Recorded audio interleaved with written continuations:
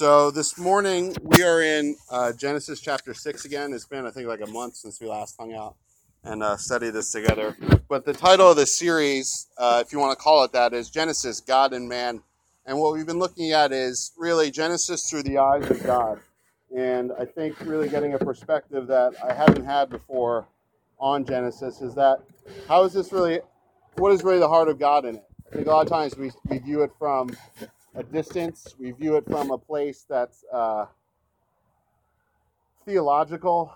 It says, oh, well, this is creation, and this is what happened to man, and man disobeyed God, and these are the stories of man. And yet God was there, but I think we miss him as the central figure in Genesis. And maybe even in the Bible, we pick up on the law, we pick up on the stories and the people, but we miss God in it. And I think that as we read through Genesis, and as we just take a simple but not a simplistic approach to God, what is your heart in this scripture? What is your spirit saying through these things? And not that this study is the end all be all, whatever God is saying in Genesis, but really, God, what do you want to show us through this?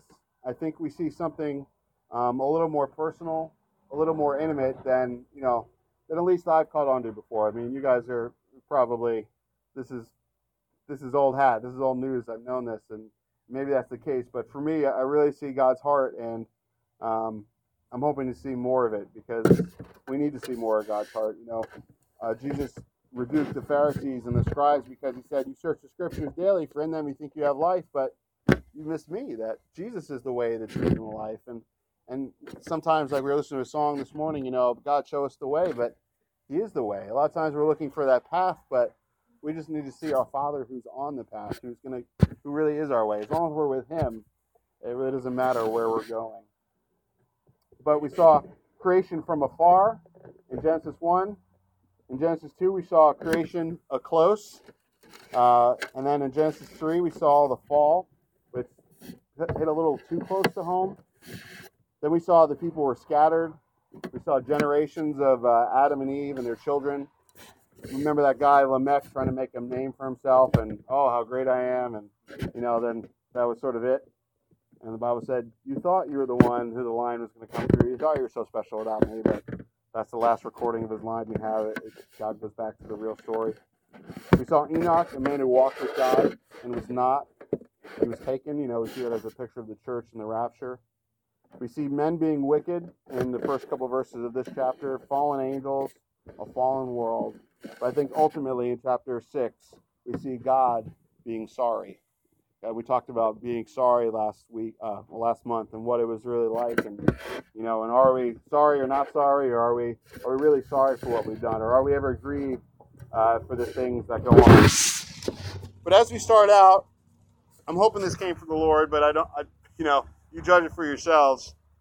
But are there artifacts of your old life hanging around? We're going to get into the flood in a little bit. Next time, but we're going to see what led up to it. And I'm always sort of interested about, are there antediluvian artifacts buried somewhere in the coal or in the oil? But are there artifacts of your old life hanging around? Are there maybe high places that you used to worship at in your life before Christ that are still there? I mean, I think it would be obvious if you came from an outwardly idolatrous culture that had shrines and things where there's still a shrine in your house, or there's still a monument to something in your life that's not of Christ, and maybe you don't worship at it anymore, but maybe it's still there.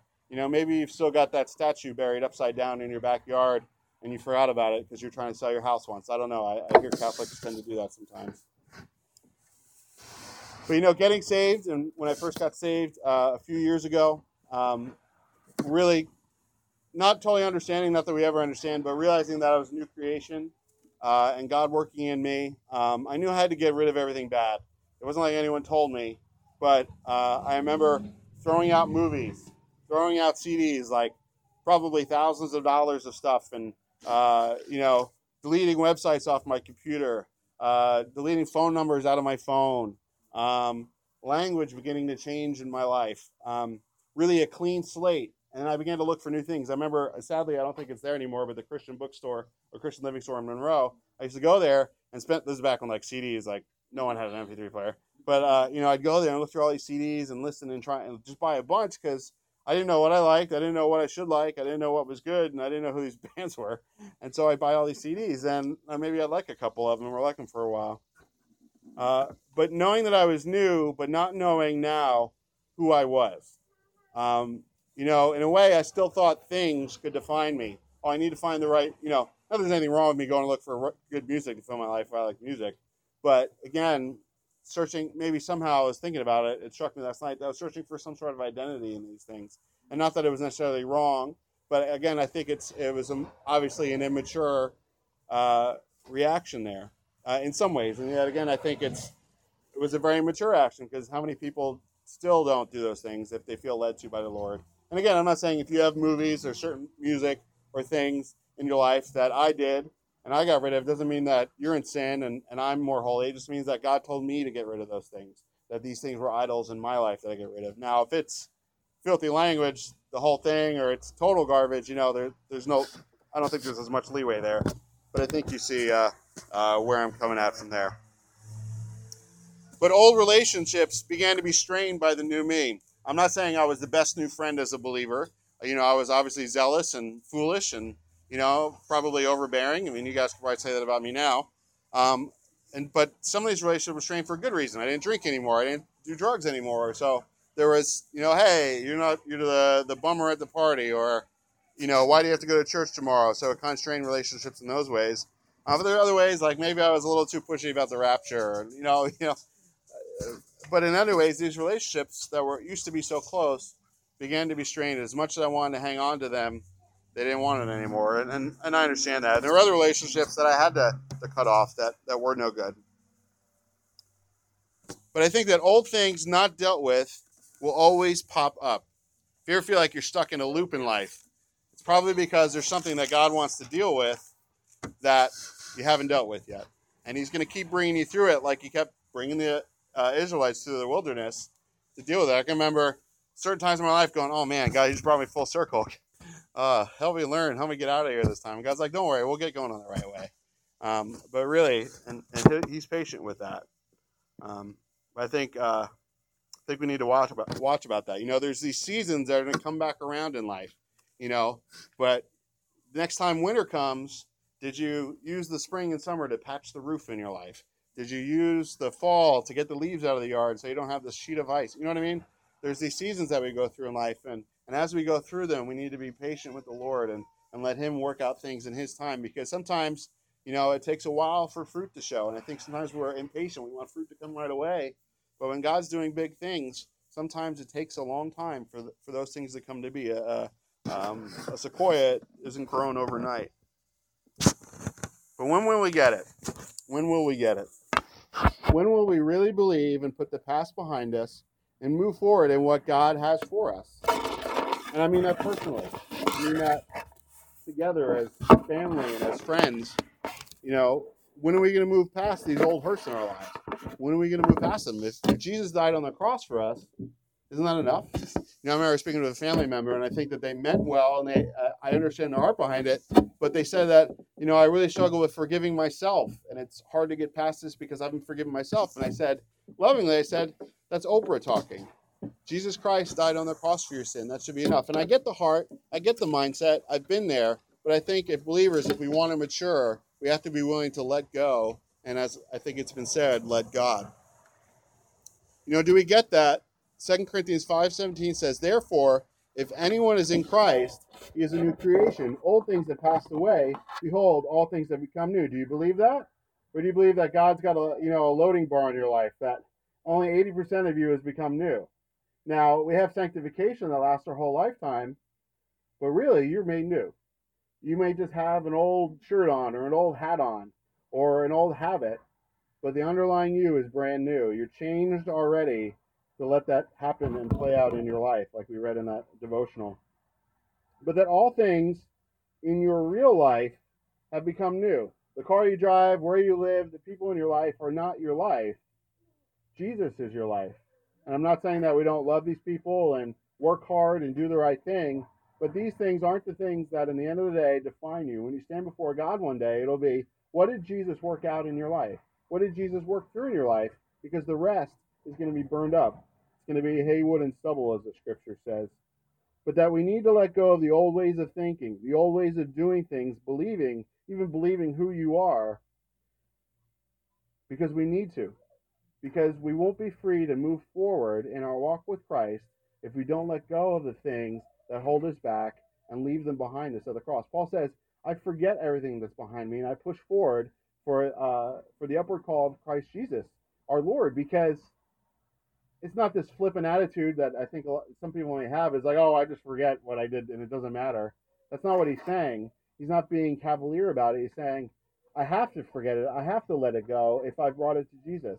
If I brought it to God, God has forgiven it. God has taken it away as far as the east is from the west. I was flying out to Montana recently, and I was coming back from Denver, and I forget if it was there or back. It was a blur, but I remember looking, and I've never seen things so flat before in my life. And God reminded me about how far as the east is from the west. A lot of times we try and run away, across the vast expanse to try and leave our old life behind us. And what happens? It catches up with us, right? Because as people used to say, we are the source of our problems, right? It's within us, and that's the problem. But when you think about how far east is from west, and God says, I've cast your sin farther than that away, well, I can't see past the horizon line. My eyes are getting worse the older I get. I can't even see it. And if God says it's far away, then it's gone, and I don't have to worry about it anymore. I don't have to think about it anymore. It doesn't matter if I left the iron on or the door open or the water running in my old life. It's gone. It's new. But we need to do that because we'll never be free to do the new things in that way. It's like having commitments or debt or other things that we need to take care of before we can do other things. And again, there's nothing wrong with having these things, but sometimes that's it. It's going to hold us back from doing what we need to do. But physical debt is a little thing. A spiritual debt is the real weight in your life. And if you've got physical debts, we all do. Some are good, some are bad, and that's just life. But spiritual debts, these are the things we really need to get paid off of. And the good news is that they were paid off already for us. We look at the nation of Israel in the days of the kings, that they had these high places that they wouldn't take down, that they wouldn't totally destroy, these places where they would worship false idols.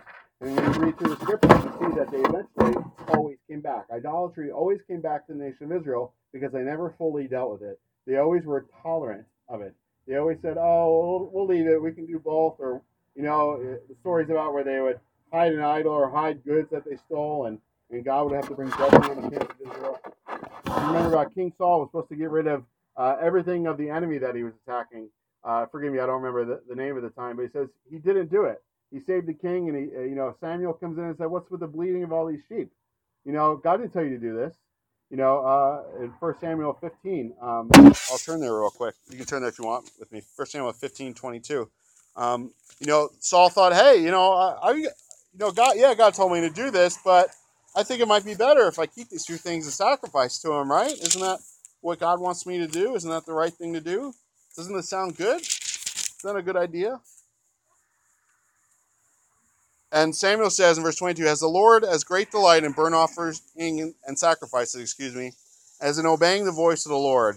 Behold, to obey is better than sacrifice, and to heed than the fat of rams. For rebellion is as the sin of witchcraft, and stubbornness is as iniquity and idolatry. Because you have rejected the word of the Lord, he has rejected you from being king. And Saul said to Samuel, I have sinned, for I have transgressed the commandment of the Lord in your words, because I feared the people and obeyed their voice. Now therefore please pardon my sin and return with me, that I may worship the Lord. But Samuel said to Saul, I'm not going to return with you. You have rejected the word of the Lord. It's too late, basically, he's saying. The Lord has rejected you from being king over Israel. Saul had great responsibility, and his great disobedience, that was it. There was maybe there would be personal forgiveness, but the kingdom was going to be ripped from Saul. And Samuel turned around to go away, and Saul seized the edge of his robe and tore it. And Samuel said to him, the Lord has torn the kingdom of Israel from you today and has given it to a neighbor of yours who is better than you. And you can go on and read more of that later. But, was Saul's repentance and being sorry real or not? I don't know. But whatever the case may be, I don't think it was. If you look at the rest of Saul's life, he didn't let go of the kingdom, and eventually he was killed in battle. But his disobedience had lasting consequence. There was no, oops, it's over there. His position required full obedience. And I think we're going to see that here, something very similar in this chapter of Genesis. That these things have consequence. And You know what? With that, we don't have to be fake. We don't have to pretend to be someone else. But we must be the people God has made us to be. Saul wasn't being the person that God had made him to be the king, to do kingly things in righteousness. Saul was trying to be priest as well and bring in these sacrifices and show grace. But as king, he had to protect the nation of Israel, and he had to do his job, and he didn't do it. But in these things that we must be we must be the people God has made us to be. But in that, we must be obedient. A lot of times, it's one way or the other. We try and be this idea of what maybe we think a Christian is supposed to be, or we try and copy someone who's in the faith. And again, we want to follow others as they follow the Lord, but it doesn't mean we're going to look exactly like them. But on the other hand, we apply greasy grace and we say, I can be whoever I want to be and do whatever I want, still be a Christian, and I'm just being me. But that's not it. That's not what God has called us. There's a middle ground there. We cannot mix the oil of the world with the water of the word. We must not interpret Scripture with what we want it to say, but we must come to God letting Him say what He wants to say. And I fear in my life, and I fear large in the church today, that we come to the Scripture looking for it to say what we want it to say. We don't come to Scripture and say, God, what are you saying in the Scripture? What does the Scripture really say about the way the church is supposed to be? What does the Scripture really say about the way the family is supposed to be? And again, I don't think I have the corner on this market, but I know the Bible has the corner on this market. And I know that 10 years from now, I pray that my life will be more sanctified than it is now, that things that I'm doing wrong now will have been righted by then. What I'm saying is, when we come to the Scripture, are we really expecting God to speak? And if we're really expecting God to speak, are we really wanting and willing to be obedient to that and let that flesh out in our lives the way it's going to look? No matter what those people think in our lives, no matter what even maybe our spouse thinks in our lives, or what even we think about it, but if the Scripture is clear about something and we begin to step out in it and God shows Himself faithful and in obedience to it, well, are we willing? We were in worship last night and there's a song about the cross, and it struck me, as we sit here and we think about Jesus on the cross, does that really scare me? Do I say, as I'm looking at the cross, what does this mean for my life? Does this mean my life is going to end up on the cross? And, again, not for my own salvation, but for the salvation of others, that God might use me as a picture and use us as a picture? Or do I look at that and go, yeah, I want salvation, but I don't want my life to be conformed that much to you, Jesus? And again, I'm not saying that, I'm looking forward to the day that comes if I ever get nailed to something. I don't know that I could go through that. Now I'd probably run away. But what I'm saying is, is our heart, when we come to the Lord, willing to go that far for Him? And He may never ask us to go that far. He asked Abraham to go pretty close. He asked Abraham to go that far. He didn't make him go that far. But I think a lot of times, I asked a friend out in Montana, a pastor friend, what's the weird doctrine out here? And I believe I shared it with you all. He said, well, there's not so much weird doctrine as there is no doctrine. And I think that that's the problem with the church today, is that we're weak because we don't know what the Bible actually says. And if we don't know what it actually says, how are we going to believe what it actually says? And how are we going to know what it actually says unless someone is sent, like it says in Romans? And we're going to get, longest intro ever, we're going to get into Genesis. We're going to read the first 8 verses here in a minute. But Jesus said, I think we've missed it. And like with Saul, there's only one outcome, and that's missing out, a little or a lot. But I think sometimes we think, I'm just missing out on a little bit. God maybe asks us to be obedient in a small thing, and we don't do that small thing. So we think, it's not a big deal. But man, I think even in heaven, a little thing is a big thing. I mean, how much is a little bit of eternity? How much is a little bit of a reward of being in the presence of God? I think we lose focus on these things. We're going to see the consequence of man's multiplying on earth without God in their lives. God told them to multiply, but they did it without Him. They increased in their own estimation, but it didn't bring them higher as they wanted. We see all throughout Scripture man trying to elevate himself. We see it today with humanism and man trying to be the end-all, be-all, to know what's right and wrong and be elevated and evolve into some godlike form. And that's what they want, but what does it do? It always brings them lower, brings them into more garbage, into more trouble. Jesus said in Matthew 7, "Enter by the narrow gate, for wide is the gate and broad is the way that leads to destruction, and there are many who go by it, because narrow is the gate and difficult is the way which leads to life, and there are few who find it." That's scary. Few who find it. You read through Revelation, you see the problem with all the churches. Did they all make it? I don't know. I think it's up for debate. Because we can be named of Christ, but what did Jesus say? Well, many will say to me in that day, Lord, Lord, didn't we XYZ in your name? And he says, depart from me, you wicked servant. I never knew you. That's scary. These people thought they knew God, but did they really? And I'm not saying that we don't. I'm not saying that Calvary or Protestantism as a whole, but I think there's a lot of miss. I think there's a lot we can learn from Scripture, and I would assume you'd agree with me because it's pretty obvious. But I don't know what I did here. Took 2 pages of my notes, I think. That's all right. All right.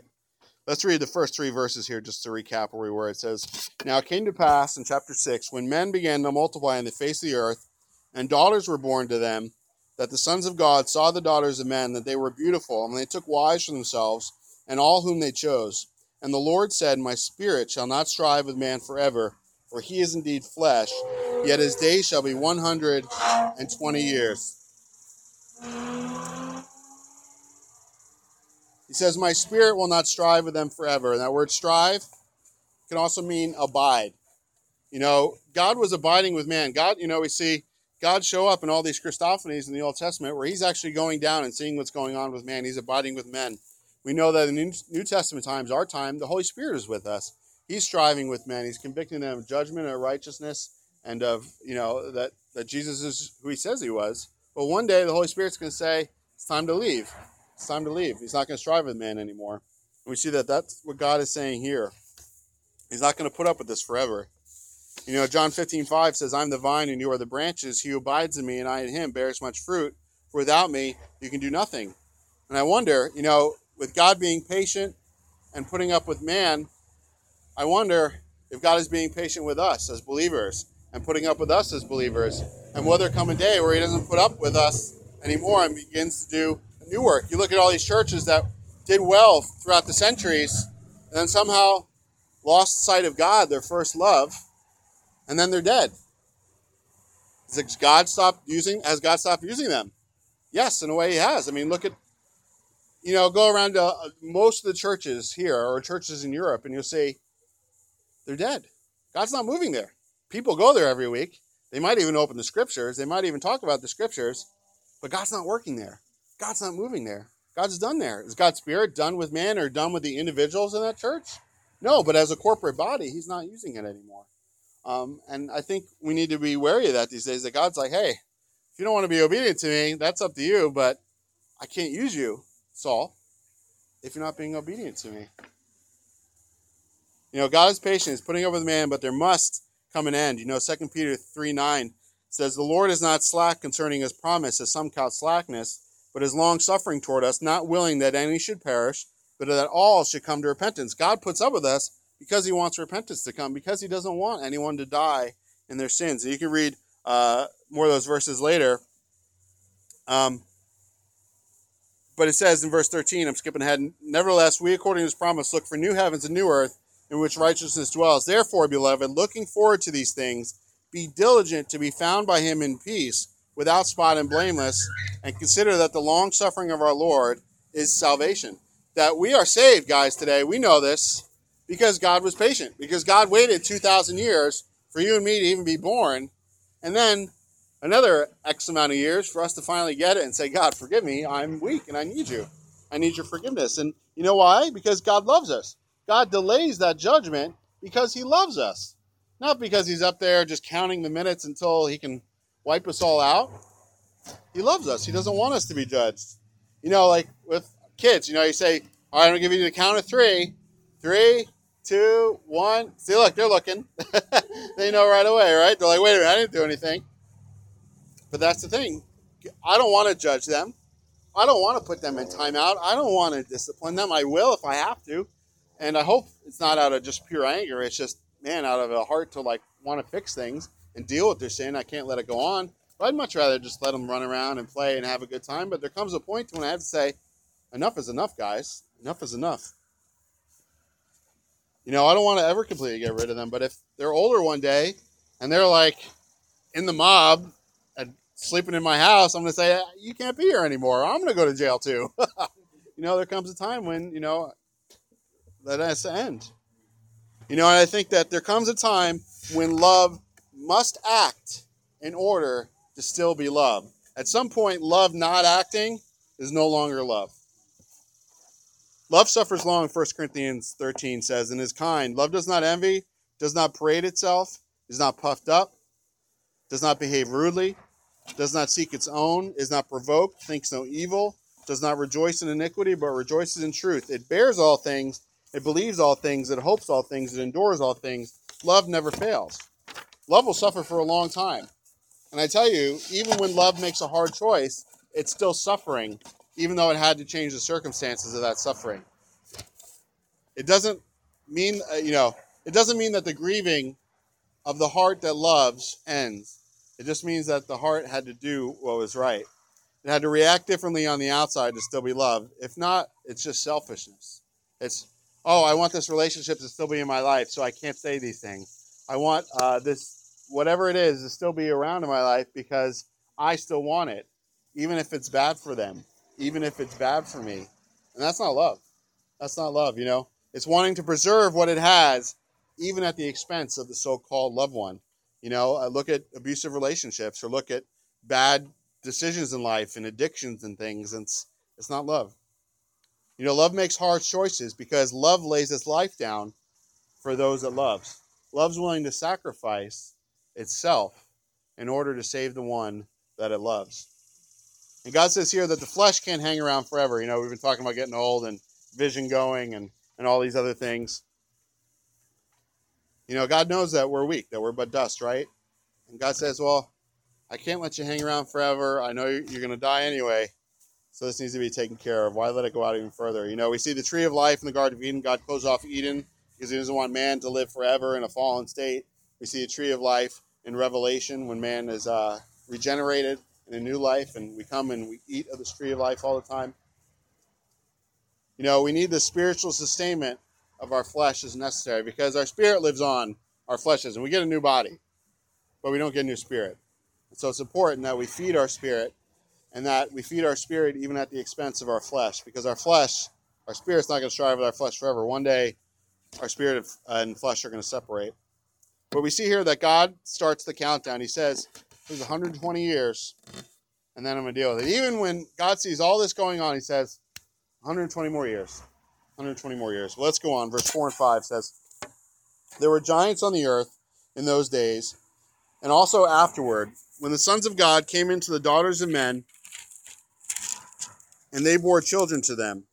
Those were the mighty men who were of old, men of renown. Then the Lord saw that the wickedness of man was great in the earth, and that every intent of the thoughts of his heart was only evil continually. And I'm sorry if I'm shouting at you. I'm just trying to talk loud enough. Hopefully, I can feel my voice going, but oh no, it's okay. If you're good, you guys, can you hear me?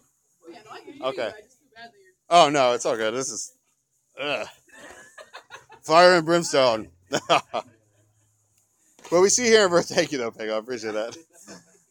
Here's one of those. It would be my excuse to get a colada or something later. Oh my! How I sir? Oh, laid my. Yeah, no. Exactly. Here's what the question is to die, right? Here's one of those parts of the Bible that gives a picture into the weird. It's like people watch the show. I haven't watched it, but I guess Stranger Things is a big show or something. But it's a show about weird, supernatural stuff, I guess, kind of like other shows that people are into. But here's where the Bible kind of gives us a little window into the weird, into legends, into these stories of old. The world's into weird things now, like superheroes and superpowers. And the Bible's like, hey, nothing new under the sun. Well, there were some super giants in the past too. I remember taking Latin class in high school. I took Latin 2-3 times. I passed by the grace and mercy of my Latin teacher. She came up to me at my graduation. She said, "Oh, Taquinas," which was my Latin name. She said, "You passed with a 65." And she was like, she was really gracious. She was a great teacher. I think she gave me a lot of grace. I think she saw in me that there was some intelligence behind the school. She had mercy on me. But she was a little weird, so maybe she was wrong. But you see all these stories about these half men, half gods, or half gods and beasts. We see in old religions, we see lots of similarities, a lot of things like there's like flood stories in a lot of these ancient religions. They also have like the earth is on the back of a turtle, which is on the back of an elephant. They have a lot of other things that aren't right. But we see there's traces of truth in a lot of these religions. I'm not saying that you know, to incorporate these things into your spiritual life. What I'm saying is that in these truths, these things begin to pass down and become legends. A legend of Noah with people who didn't believe God still told stories about the flood because they knew it. We might tell stories even though we don't really know what's going on there. But we see these things; they have to come from somewhere. There's a truth that there's truth in all. There's truth in every joke, so to speak. But when you read these things, you wonder, when you read Genesis 6 and you look at these old stories, you have to wonder, is there some correlation here?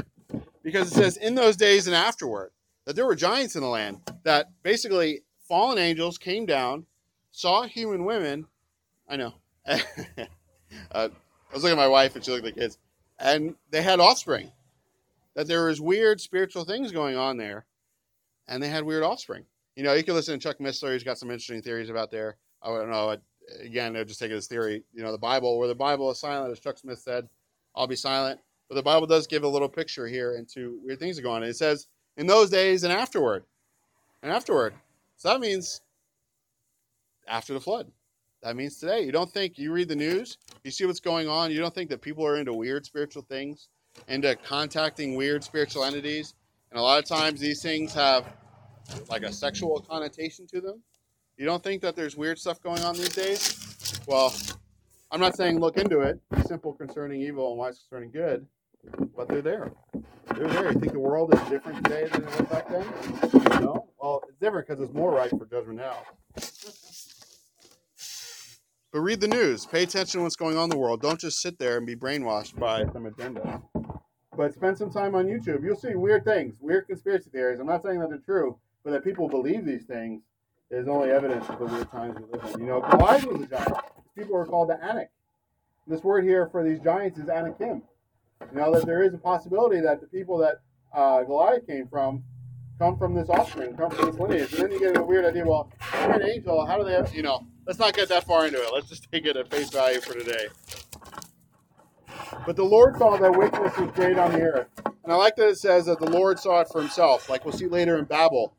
God sees for himself what's going on there. With Sodom and Gomorrah, God shows up with the angels to Abraham and goes down to Sodom and Gomorrah himself and sees it for himself. He wants to know. He's not just going to sit back and be some unjust judge who hears like a bureaucracy in Washington, D.C., who hears what's going on and makes some arbitrary ruling based on who pays them. God goes down himself and sees what's wrong. And God says, man, I have to do something about this. Wickedness was great, and it was everywhere. And does that not sound like today? Jesus said in Matthew 12:38, some of the scribes and Pharisees answered, saying, Teacher, we want to see a sign from you. But he answered and said to them, an evil and adulterous generation seeks after a sign, and no sign will be given to it except the sign of the prophet Jonah. For as Jonah was 3 days and 3 nights in the belly of the great fish, so will the Son of Man be 3 days and 3 nights in the heart of the earth. The men of Nineveh will rise up in judgment with this generation and condemn it, because they repented at the preaching of Jonah. And indeed a greater than Jonah is here. The queen of the south will rise up in judgment with this generation and condemn it. For she came from the ends of the earth to hear the wisdom of Solomon, and indeed a greater than Solomon is here. Jesus is saying, guys, Nineveh, one of the most wicked cities of all, repented when Jonah showed up. The queen of Sheba came to Solomon when she heard about the truth, because she was the queen of a wicked nation, and she sought out Solomon because she knew that there was a truth there. When she saw what God was doing in Solomon, God was doing in the nation of Israel, and she came to the truth. And they're going to rise up and condemn you guys. And who's he talking to? The scribes and Pharisees. He's talking to the religious Jews, that these wicked Gentiles had better smarts to repent when Jonah, a guy who didn't even want to be there, preached to you. And Jesus is saying, I'm here. I want to be here. I'm here to die for you, and you don't believe me. Matthew 24, he says later on, he says, but as the days of Noah were, so also will the coming of the Son of Man be. That's his return. For as in the days before the flood, they were eating and drinking, marrying and giving in marriage, until the day that Noah entered the ark. Right up until the day Noah put on his Crocs and got on the boat. They were doing all the wickedness that they were doing, despite what he was doing. The two men will be in one field. Into the ark, and did not know until the flood came and took them all away. So also will the coming of Son of Man be. I like one of our children's stories about Chuck Smith talks about the flood, and it shows one guy, rain hits him, and he thinks somebody else spit on him, and they get in a fight because people love to fight. That's what happened. They didn't even, until the rain started falling, they were oblivious. Even though Noah's over there building this giant boat, there's I-95 of animals lining up to get on it, and they're just keep going about their business. It says the two men will be in one field, and one will be taking the other left. Two women will be grinding at the mill, one will be taking the other left. Watch therefore, for you do not know what hour your Lord is coming. But know this, that the master of the house had known what hour the thief would come, he would have watched and not allowed his house to be broken into. Therefore you also be ready, for the Son of Man is coming in an hour you do not expect. You want to guard your house, guys. You want to guard your body. You want to guard your spirit and be ready for the day that the Lord comes back. Not that there's some works for you to go to heaven, but that when God comes back, you wouldn't be taken by surprise. You wouldn't be caught up in some worldly activity, and you get to heaven, and oh, what a waste of time that was in my life when I could have been busy about my Father's business. He says that two people are going to be at work, and one's going to go to heaven, and one's not. That these relationships are going to be, people are going to be in the world, but then they're not. And the world is going to be oblivious, just like the people in the ark. When the rapture happens, I'm sure they're going to say it's aliens. I'm sure they're going to say Mother Earth cleansed herself of all these bigots. There's going to be all sorts of things that go on, and that's what they're going to believe. But I think even more so than the sign of Jonah and Jesus, in a sense, is that in the end, in the times we live in, the times we've been living in since the resurrection of Jesus, the age of grace, we've been given that greatest sign of all, God's grace. His long suffering, his patience, that God let Jesus die on the cross 2,000 years ago, and he still hasn't come back to deal with you and I. He still hasn't, because he has dealt with you and I. He dealt with you and I at the cross, and he's saying, come to the feast. Come be a part of what I'm doing. And we've denied it. And God says that the ancients will rise up one day and judge the wicked generation. In the end, all the people who turn to God, even before Jesus showed up, are going to go, are you kidding me? You had the full revelation of God, and you still wouldn't believe it? You still wouldn't accept it? Even out of a selfish reason to get out of judgment?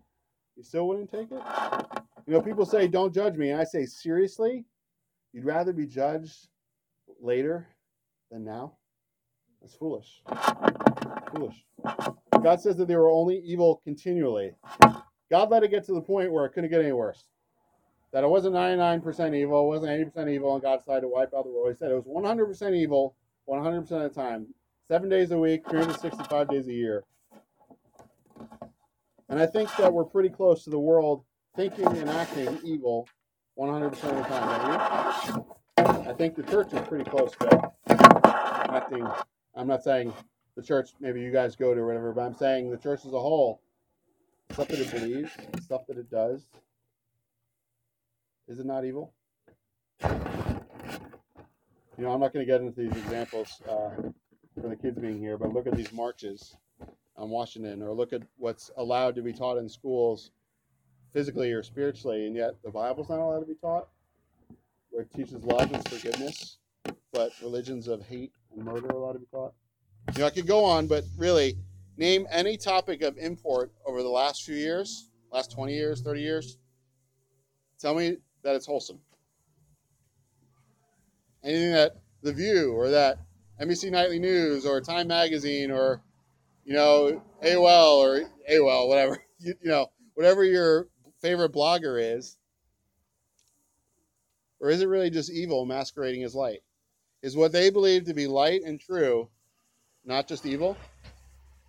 And I think it's obvious. And yet the Christians today, we walk around without any discernment, without any judgment in our lives from God, and we say, oh, I guess that's okay. Oh, yeah, sure. Yeah, you know what? We should be on board with that. But I think it's really the church not trying to be relevant to get the world. It's the church trying to be relevant to be like the world, so that the world would like them and not be changed by them. Because we don't want to be judged. We don't want to be separated. We don't want to be nailed to a cross. I don't want to be nailed to a cross. But you know what? If that's what God has for me, that's probably the best thing for me, even if I don't want it. And I think God still waits to bring judgment. God is still patient. Before physical judgment, we see comes the abandonment judgment in Romans 1. Men and people put God out of their minds, so he lets them to it for a while. But then their actions begin to catch up with them and brings judgment in their lives. Think about this. Your parents make you brush your teeth, every day, right? And then when you're 18, you think you know better than your parents, so you stop brushing your teeth, start eating Oreos all day. At first, it doesn't bother you. At first, it's no big deal. Then maybe your breath begins to smell. Then maybe your teeth begin to go yellow. This is not my life story, but it's pretty close. And then, maybe you begin to get a cavity. And then maybe you begin to get pain. And the longer you don't begin to do what's right and bring judgment into your mouth, the abandonment judgment begins to reap its way in your life. Your teeth begin to rot. They begin to fall out. You get into pain. You get, all sorts of things until you could probably die from an infection or just have so much pain you can't even do anything.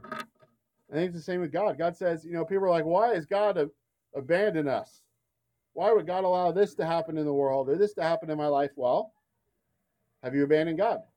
Have you done what God has asked you to do? Not that your obedience brings salvation, but obviously you brush your teeth. You're probably going to get less cavities, except for me. My DNA is bad. No, sincerely. Like, people blame God, but it's really God's left you to do what you want to do, what you thought was right. And now, out of his, grace is letting that come to fruit in your life now that you might turn back to him. And I think that's what God was doing here. He lets people do their own thing for a season so that they might see that, man, I really don't know what I'm doing. I don't know what I'm talking about, but God does. And so God brings active, cleaning judgment when it's too far gone. Sometimes, we just got to pull that tooth. There's nothing we can do for it anymore except take it out of your mouth. Because leave it in your mouth, it would hurt the rest of you. Let's read verse 6. It says, "And the Lord was sorry that he had made man on the earth." Let's read that again. "And the Lord was sorry that he had made man on the earth, and he was grieved in his heart." The older language says repented. God was sorry, but sorry to the point that he was going to have to undo what he had done because it wasn't working out. Like a relationship gone bad, even though maybe you asked them out, you had to break up with them because things were going bad. Even though you asked for the job, you went for the interview, it turned out to be a bad job. Morally, it wasn't just you didn't want to work, but it was just something you couldn't put your hands to. So you had to quit. I think we should note that it made God sorry and it grieved him. It doesn't say that it made God furious, although I'm sure he has every right to be furious. It was his creation, but it said that he grieved him. He wanted things to work out. He wanted man to succeed. He wanted man to have a good life, a fruitful life with him, and to have a close relationship with him and each other. But it just wasn't going to happen. He gave them opportunity. Man, as we read earlier, man began to call on the name of the Lord. There were people who believed in God. The truth of God was there. But man didn't want it. Man chose sin. Women chose sin. They chose to look for spiritual things in the wrong places, and they ended up rotting through and through. You ever have a good piece of food in the fridge, maybe a leftover that you're really looking forward to, and for whatever reason you keep forgetting about it, you get busy, or something else comes up, or whatever, and then you keep going back to it, and then finally when you go, oh, now I'm going to go have it, you open it, and it's too late.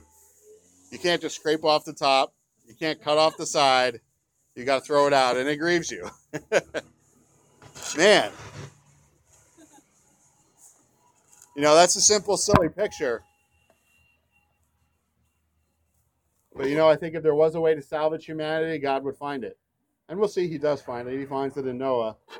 But I'm not going to make you turn there for time. But look at Ephesians 4:20 to 32 later if you think of it, if you want to. I'm not the boss of you. Ephesians 4:20 through 32. But it says, "Do not grieve the Holy Spirit of God." It says that when we sin or we disobey God, it grieves him. God's not angry at us, ready to beat us over the head. It's just God goes, oh, I have something so much better for you, and you don't want it. Like, why would you want that? But 2 Chronicles 16:9 says, "For the eyes of the Lord run to and fro throughout the whole earth to show himself strong on behalf of those whose heart is loyal to him. In this you have done foolishly." I'm sorry, you don't need to know that. So that's why it says, and God looks to and fro. He looks over the whole earth. Who wants to know me? Who wants to see me? And there's other parts of Scripture that says no man seeks God. So you go, well, how does that work out? It's really God who's seeking us. It's really God who wants us to turn to him. We won't get into that whole theological discussion, but sincerely, God's looking around the earth saying, who wants to obey me? Who wants to have a relationship with me? Who wants just the blessings of being near me? It's like, I think as Christians, we're looking for rewards. We're looking for blessing in our life. Oh, we get to heaven. God's going to give us a crown, and out of the goodness of our hearts and out of righteousness, we're going to throw it back to him. No, when we get to heaven, God's going to give us a crown, and we're going to go, God, I don't deserve this at all. God, this is your crown. Why would you ever share this with me? You did everything good in my life. You sought me out. You forgave me. You gave me this call and your Holy Spirit in me to do what's right with you. All my works are totally unprofitable to you. He says that, man, that when we come to the real estimation of ourselves, we find out that we really are unprofitable. There's nothing we can do for God, and that's why we cast them back. And I think the church thinks that we're going to do this whole, like, oh, we're casting our crowns for the Lord, guys. But that's not, it's, man, God is doing it all. And God is looking for those who we bless. And the blessing is knowing him. The blessing is knowing that he's our Father and he loves us and that he cares about us and that we don't have to live with this sin in our lives. No matter how many times we mess up, he's willing to forgive us of it. He's willing to bring us far from it. He's willing to not let us sit in our diaper. He wants us out of it. Right, Jake? Yeah. But that there was only one solution to sin here. That the Lord was going to destroy what he alone had created. He had every right to. You know, my kids play Legos. If Mia builds a Lego thing and she wants to destroy it, that's one thing. But if Jake wants to destroy it, well, that's not right. That's the same thing with God. If he makes it and he deems it the right thing to do to take it apart, well, who are we to stop him? Who are we to stop him? If we are involved in something that God's doing, and God at one point says, I don't want you involved in this anymore. I want you to do something else. Who are we to keep doing and keep building what he doesn't want to have a part in anymore? You know, I think it's sad that the animals were included, that sin affected them. You know, you see animals fighting and killing each other. They weren't always that way. It's because of sin. And we'll see in the end times, after the end times, in the new heavens and new earth, that we'll be able to hang out with animals. The lion will lay down with the lamb because the effects of sin will no longer be upon them. But God was going to destroy them too. And I think part of it, because they were something for man to rule over. God created man in his own image, and he gave man to rule over the earth as part of the image of God. That God rules over all creation, spiritual and physical, but God gave physical creation to man to rule over and care for as a picture of God, of their relationship with God. And we're getting close to ending here. I'm not saying that this is how God felt, but he wasn't just going to make a new humanity to rule over what he gave to the first humanity. Imagine getting an engagement ring for someone very special in your life. You're going, I can't wait to go get married to them. But then somehow, after the engagement, the relationship goes sour. They give you the ring back. And then after a while, you keep the ring, you meet someone new. I think I'm going to marry this person. You whip out the old ring because you're thrifty. Hey, I already got this ring. Why not, right? And then you go to ask them to marry you, and they find out that you use this ring to try and marry somebody else. I think you're going to be looking for Mrs. Right number 3 at that point, because there's no way they're going to wear the ring. No way. I mean, unless they really love you and they're foolish, I don't know. Or times are hard and no one makes rings anymore, I don't know. But sincerely, I don't think God was going to do that. It wouldn't be special anymore. God had to destroy that. I remember having stuff that I got in a different period of my life and having to get rid of it because I would just look at the DVD player and remember where it came from. And remember what I was doing when I got it. My mind is weird like that. Ashley says, I don't have that problem, like for herself, but I have that problem. I'll remember little things, and it's like I have to get rid of these things in my life. Yeah. I'm really glad I never got anyone's name tattooed on me. Man, because everybody's like, ooh, I have to have a lot of cover-up. But I'm sure that no one would have done that for me because I'm not worth it. Don't get my name tattooed on you. And I don't know where we're going with that. But other than the fact that God saw the world, saw creation, he had to get rid of all of it because all of it was part of his plan for man. All of it was part of his relationship with man and how to bless man and how to show man his heart for them. And he had to get rid of it all because it was all affected by man's sin. He had to start fresh. But in the midst of God's grief, God knowing what he had to do, God seeing everything going on in the world, can you imagine that? We read the news for 5 minutes, or like I'll read the news of the day and actually maybe read the news tonight. I'm like, please don't tell me what you're scoffing at now because I just can't deal with it this time of night. I've shut down already. I can't hear anymore. I can't take it anymore. I can't imagine what God sees. But as he's seeing all this stuff going on, there's no in God's life.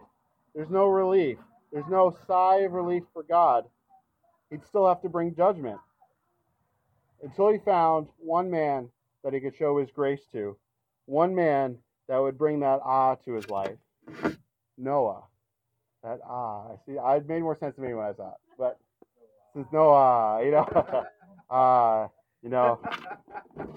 we see that Noah, we'll read later, that Noah is a man who found grace in the eyes of God. Not because he was perfect in his generations, as opposed to like he never sinned, there's a different meaning for that. But that he was looking for God. Like David, a man who screwed up royally, he was a man that was after God's own heart. And that's what we need to be as believers, after God's heart. Not looking to be after God's blessings, not looking to be after God's mold that God has made some other man or woman in Christ, but to be after God's heart. What is God's heart in the Scripture? What is God's heart for you and for me? Well, it's simply to be in love with him and to receive the love that he's given us. And that's how we get it. The more we fall in love with God, it's only because the Scripture says that he who loves much has been forgiven much. Sometimes we think the Apostle John was holding the now guy. He was laying on Jesus' side. He was always running after the Lord. But I think I know why. Because he realized how much he needed forgiveness. How much he had really done wrong. And that's why he was laying on Jesus' chest. Because he knew, God, you love me. Do you guys know that? I mean, I think we know that as believers. And it's starting to strike me more and more. That God loves me. God loves you. Like, I think sometimes we don't fully believe that because of experience we've had in our life with people who have claimed to have loved us. And because we live in a fallen world and we've had a bad picture of who our Father is in heaven. But he loves you and me. And if he loves you and me, and this Bible is what it says it is, well then shouldn't we walk in it? Aren't we? More than that, not shouldn't like, I have to do this Christian thing today, but don't we get to live it out? If God does these things in the Old Testament, if God does these things in the New Testament, isn't God doing these things today? I think sometimes we think God's not going to work today, but God wants to work. God's looking to and fro on the face of the earth who he might work through. And it's not through the pastor necessarily. It's not through the worship team. It's not through some ministry. It's through you and me. The Scripture makes it clear that all these ministries in the church are to equip the church. That's you. That's me. To do the work that God has called us to do as we walk with him. As we walk with him, it's not work. We just get to live out a life in relationship with him every day. And I know these things are easy to say and they're hard to grasp sometimes. But sincerely, have you accepted God's grace in your life? Have you accepted that God has made you new and completely forgiven you? And more than that, given you spiritual gifts to walk out and to live out. If you don't know what those are, ask him. He's not going to hide it from you. He wants to give it to you. He wants to use you. Did you even know that he was looking for you to give it to you? Do you even know that he's standing at the door, so to speak, and knocking? Hey, I know you let me in and I've got a room in the back, but I've got more for you. God always has more for us. You think in heaven God's going to say, okay, that's enough. We've had enough of heaven. No, there's more and more and more from here until all eternity. We get to taste eternity now. We're free to receive it. And despite God's long patience, this is a limited time offer. There's a limited time we can be obedient, guys. Thankfully, I know all of you know the Lord. And all of you are going to heaven. And I'm going to heaven too because of what God did for us. But there's a limited time we can be obedient. There's a day that Jesus is going to come back and our ability to be obedient and walk out our lives with him is going to be over. And I want to look back at that day and I want to say, man, I gave up on all the stuff that was a waste of my time and I began to follow the Lord. And I'm sure I'm going to look back and go, man, I could have done more. It's like, we talk about regrets in life. We talk about wasted years in our life. And man, a lot of the times these things hold us down. In the past 10 years, 20 years, 30 years, 50 years, I've wasted so much time and it becomes this burden on you and me where we can't go forward because it's so heavy. We keep looking back and go, and it's keeping us from receiving what God has for us now. Paul says, I forget what's behind me and I lay hold of what God has for before me. And God has great things for you and I. He can restore the years that the locusts have eaten. That those years that you wasted or maybe sin wasted or the enemy wasted or someone else wasted in your life, God can use you. You don't need to worry about that. That's gone. That's taken care of. Maybe someone else will look at you and judge you for it. But your Father in heaven will never look at you and judge you for it, because he looked at Jesus and judged him for it. And if God judged Jesus for it, you and I are free of that judgment, and we're free to walk in that. And don't let anyone hold you back from doing what God has called you to do. Maybe you'll never get a title. Maybe you'll never be a big whatever name. But does that matter? In the end of the day, does that matter when you stand before God and God says, enter in to your Father's rest, my good and faithful servant. And you know what? I guarantee a lot of those guys who have big names, who have big ministries, they're not going to enter into as big a reward as you and me, who work faithfully and shared the gospel faithfully with your family and friends. You know, it's easier to go to a far place and do it than it is to do it to a near place. But you know what? We have freedom in that. It's not a burden to do it. It should never be a burden to do it, because God doesn't want to burden you. God has no business burdening you. He doesn't have chores for you to do. He can do it without you. In fact, he is doing it already without you. He just wants you to be a part of what he's doing, right? Like, I want my kids to hang out with me. I'm already doing it. I just want them there with me because I love them. Amen? Amen. Amen. So, Father, thank you for this time together. God, more than that, thank you for the time with you, that, God, you gave your life for us, and, God, you were willing to lay it down for us, that you have cast our sin as far as the east is from the west, and we need to lay hold of that, not to name it and claim it for our own sake, for a Ferrari, but that we might name it and claim it, that we might get that spiritual Ferrari, that time with you, that, God, we might know your heart better, that we might lay our head on you and hear your heartbeat and know just how much you love us. And from that love, God, would you send us? Would you use us in these last days? Would you find faith on the earth when you return in us? And bless the churches in the area, those that are dead, resurrect them. The believers who are struggling, give them freedom. Be with the pastors and be with the community. But again, God, we love you. We ask that you would come soon, but in the time that you don't, help us be faithful to you. In Jesus' name, amen. God bless you.